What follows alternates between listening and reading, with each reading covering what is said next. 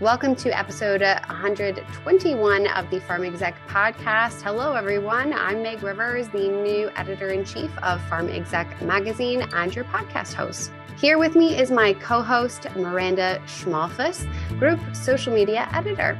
On this episode, Miranda and I have the pleasure of speaking with Natalie Dompe, co-CEO of Dompe Holdings. Natalie talks about her leadership style, the differences in working in leadership in the US versus Europe, and the technologies in the biopharma industry. Let's hear a quick word from our sponsor, and then we'll be right back with Natalie.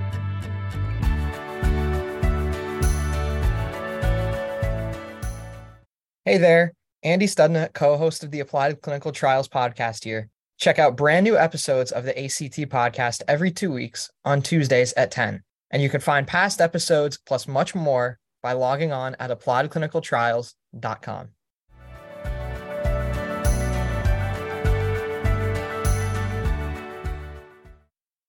Hello, listeners. As previously mentioned, Meg and I will be interviewing Natalie Dompe, co-CEO of Dompe Holdings. Thanks for joining us today, Natalie. Thank you guys for having me.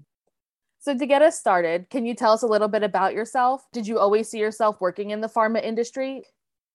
I guess it's a mix of personal experiences. When I was very young, I was 11 years old, I broke my back, and that did change my life and the quality of my life immediately after, and then even now.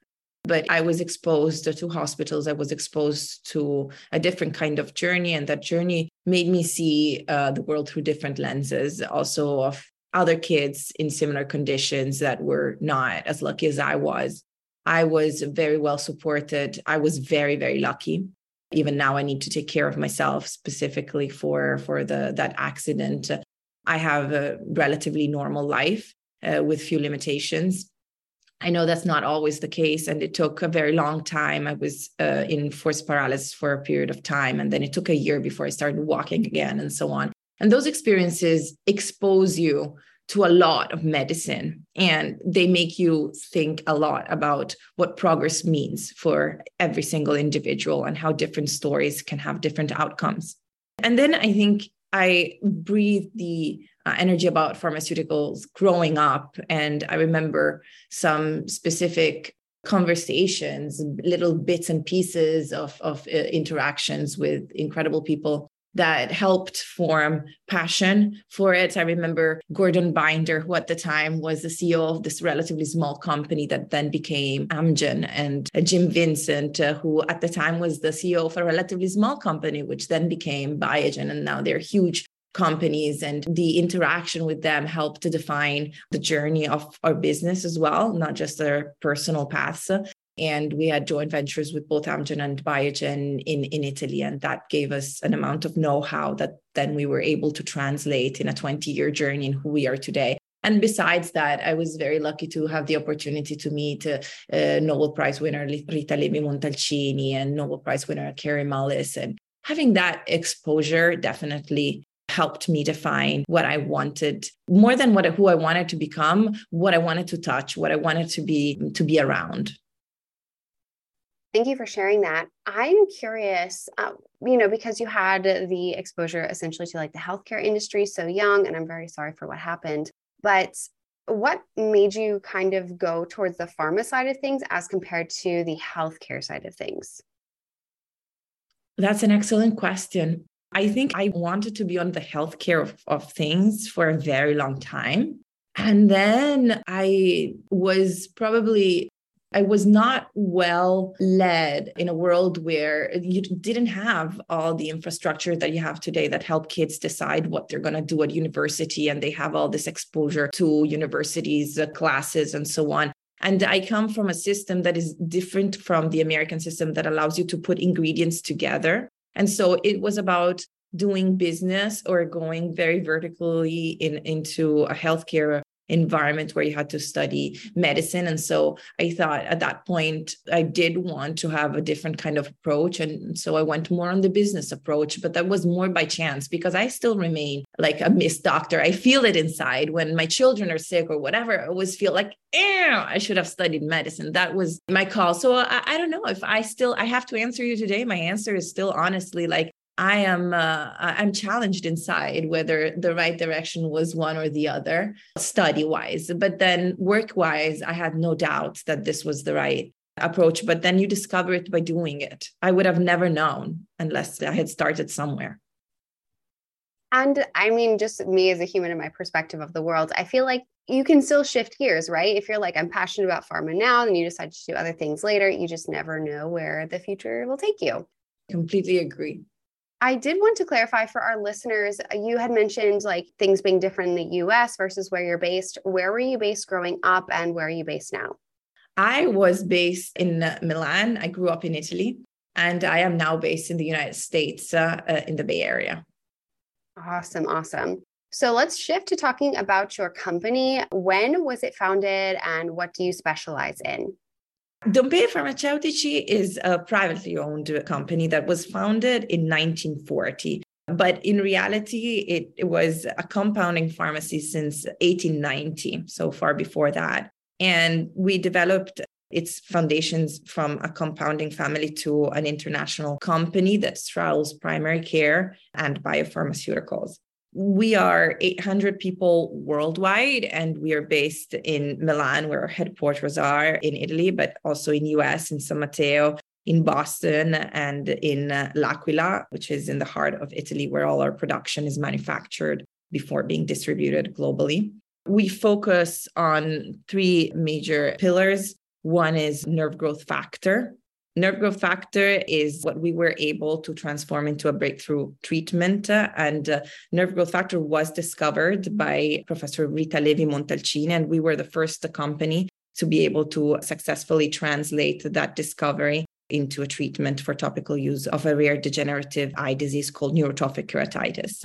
And NGF is a platform where we are discovering and we are investing in research that range in a wide variety of things that range from other ophthalmology problems like ocular macular pucker to different unmet medical needs that involve even the central nervous system. And that is one of the core pillars of our company. Another one is NETosis, where we have a research program that focuses on developing drugs that can inhibit NETosis, which is a phenomenon underlining many severe and high-need diseases such as ARDS, type 1, early onset, and insulin-resistant diabetes. And for anyone who has never heard of NETosis, it's a process carried out by neutrophils, which is the most abundant kind of white blood cell. And it's in response to inflammation. And it is part of our normal inflammatory reaction, but sometimes it's not properly regulated. And this system, this NETosis, these neutrophils act like an extracellular trap, can lead to local or systemic damage. And this is the case in some conditions, for example, cancer or autoimmune disease, or certain thromboembolic diseases. And it was the case, for example, even of COVID-19. And then the third pillar is Escalate, which is an artificial intelligence and high-performing computing supported program that we use to expedite the identification of potential medical solutions, always in areas with high medical need. And in this case, we go from ophthalmology to immunology to viral infection and so on. So this is who we are today. And this is where our research is concentrated. Along that, we have our primary care business that has been the core part of the company in the last few decades, and that is the actual part that allowed us to focus on investing on research and rare disease until we got the first breakthrough treatment approved in the United States in 2018 based on NGF. So definitely a lot of moving parts in your company, and definitely strong leadership is needed for all of those moving parts. So what would you say is your leadership style? And I'm curious to know, have you always had the same leadership style? How has that changed throughout your career and impacted it? I believe in creative collaboration. So as I have an incredible team of people around, and as I learn, I do like to change. I try to learn everything that I can from the assets that I have around and the people who inspire me on a daily basis. And I try to evolve and iterate constantly. And I try to like that, the style, I'm not sure is or will be established for a very long time. I hope it will never be still. I hope it will always be evolving, trying to understand better the needs of the team and the medical needs of the world so that I can continuously adapt to what is necessary. In the company, we sometimes say like to change by need, not precedent. And I am focused, especially when thinking about how to lead and in what direction to go. I have a focus on the intersection of medicine and technology to try to answer to a patient's condition. And I think that in the future, it might not be solely by the traditional medicine approach that we know today. And I think about AI companies that can, there was one in which we invested, for example, that acts as a computer that understands by how you move your skeletal muscle situation so that you can prevent injury. You can have programs that rehabilitate you. There are many ways in which artificial intelligence is now working with more traditional medicine to change the patient's journey. But in more extended ways, I think there is a lot of unexpressed value in what technology can do when applied to medicine. And two of my areas of interest are also how we can lower the cost for discovery and how we can lower those barriers and make it a much more inclusive business area, and also how we can lower the time to therapy. So I think these three areas much guide where I think the future of medicine will go. And definitely it dictates a little bit how I'm going to try to change my style or be more aware, listen more in those directions. One thing I did want to ask you was regarding leadership style, essentially, but you are a woman who is working in a very male-dominated industry. Have you had to modify your leadership style at all to accommodate that? I think that before being a woman, I'm a young executive. So right now, I feel I'm still in a phase where rather than answering this question in a way where I know what I'm saying, I am still in a phase where the most important quality that I have is that of observing and learning. I can observe and learn by many different professionals that surround us. We have a lot of women who dominate the managerial team in our business. And I'm learning from every single person actually around us. I'm trying to absorb all the knowledge that experience gives you, and at the same time to be responsive to the needs of the company. And so far, I think it's been such an overwhelming journey of learning and understanding and moving quick and moving fast that I don't have much. I haven't observed enough to answer those questions, except that for sure, being a woman in business in general, in any kind of business, it's still complicated things when you have kids, when you have families, and when you decide to start a family. I think everybody who's gone through that will have felt some of the same emotions and some of the same overwhelming feelings. Yeah, absolutely. As a parent, I think it's tough to be like, you want to give 100% to your family and then 100% to work. So it is a balancing act. I don't know if you've experienced something similar.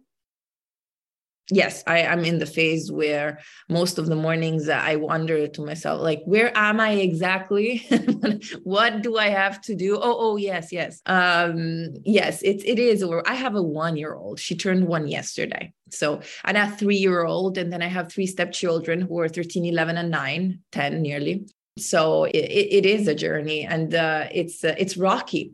I think it'll be a lot better when my younger one starts going to school. It'll feel like a little bit more relaxed, and having to bridge the time difference between Europe and US, being on the West Coast is another hurdle, just because we were lacking a few. So I'm still in the phase where I'm working out on details. That's a fair point, like bringing kiddos to school on the West Coast, which is very different time zone than the East Coast.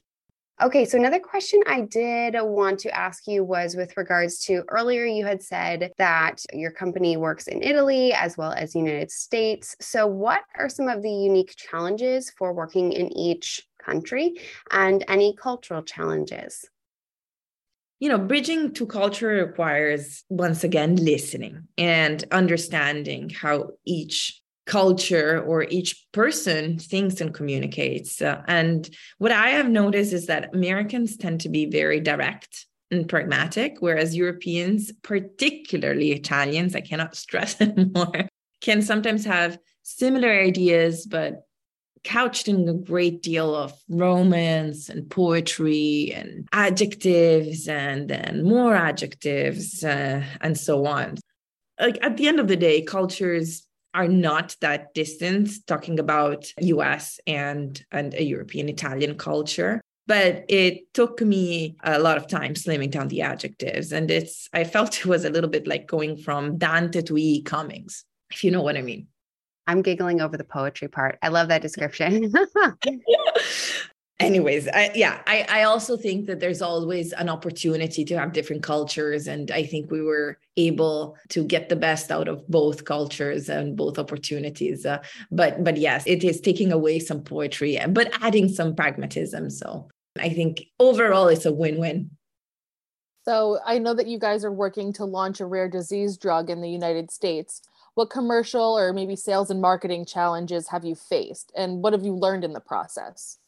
Well, I think the United States is an incredibly supportive nation when they are in front of specific drugs or companies that really work on innovation and technology and invest in research.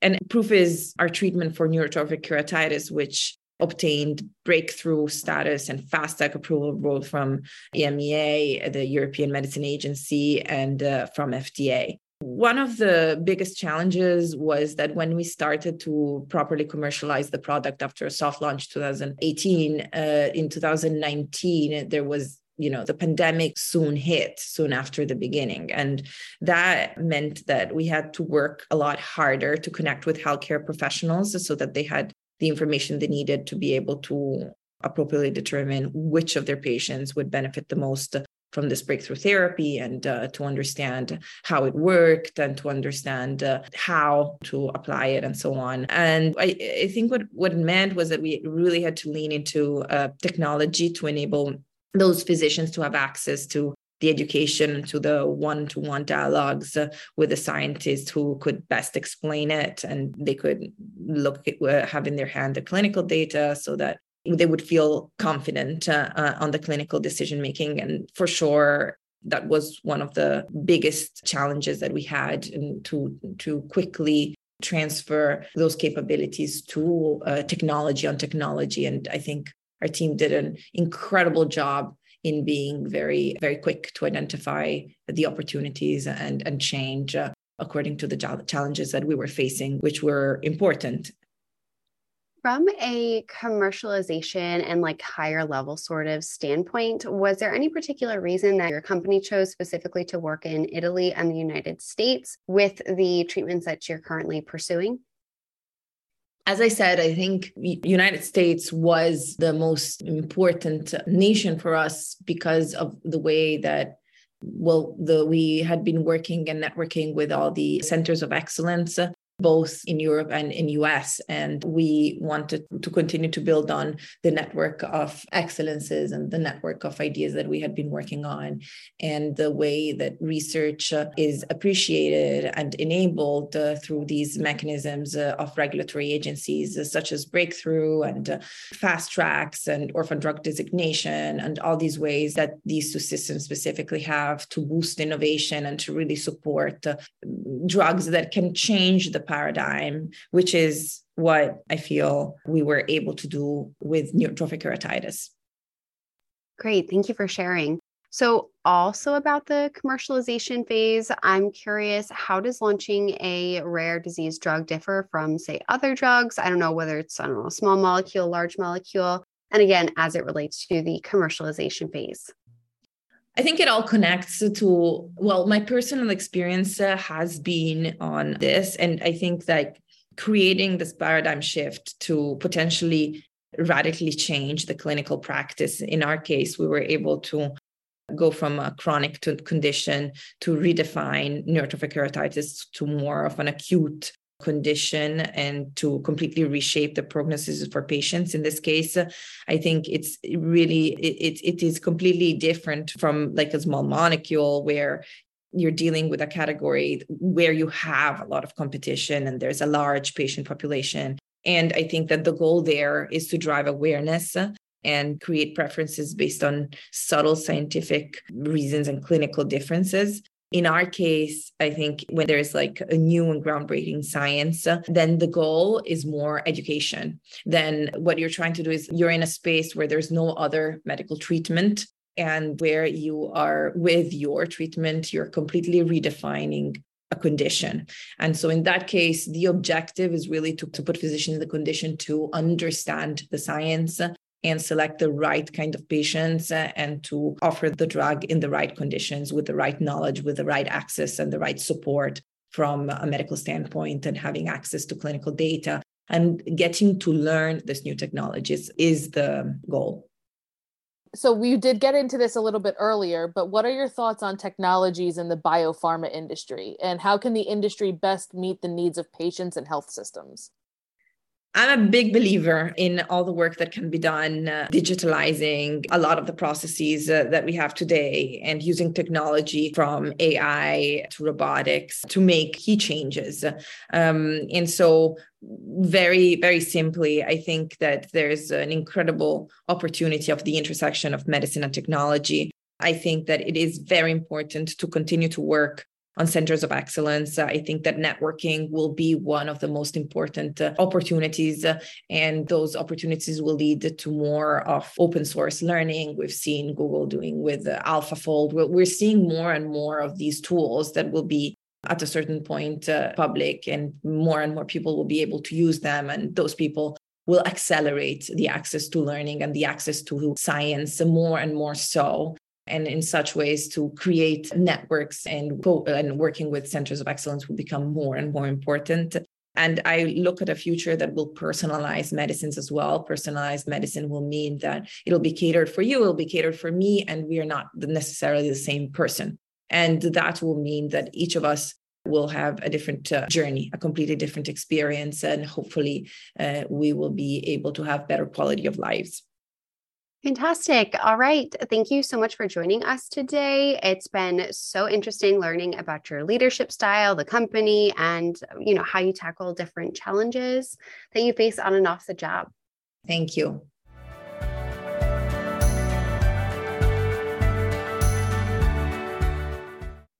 And now it's time for this week's leadership tip. Hello, my name is Nathalie Dompe, and I'm co-CEO of Dompe Farmaceutici. One of the best tips I've ever heard comes from Rita Levi-Montalcini. Meglio aggiungere vita ai giorni che non giorni alla vita. It is better to add life to days than days to life. And what it means is to add passion to every single day that we have. Thank you for listening. We hope you enjoyed this week's PharmExec podcast. We are always pleased to take you behind the headlines, provide expert tips from industry leaders, and give you an inside look at what the PharmExec staff is working on. Remember, you can always find us on the web at pharmexec.com, on Twitter at PharmExec, on Instagram at PharmExecutive, and on YouTube. Reviews expressed on this podcast do not reflect those of PharmExec, its parent company, or our advertisers. For editorial concerns, please email our editor-in-chief, Meg Rivers, at mrivers@mjhlifesciences.com. And for sponsorship opportunities, please email group publisher Todd Baker at tbaker@mjhlifesciences.com.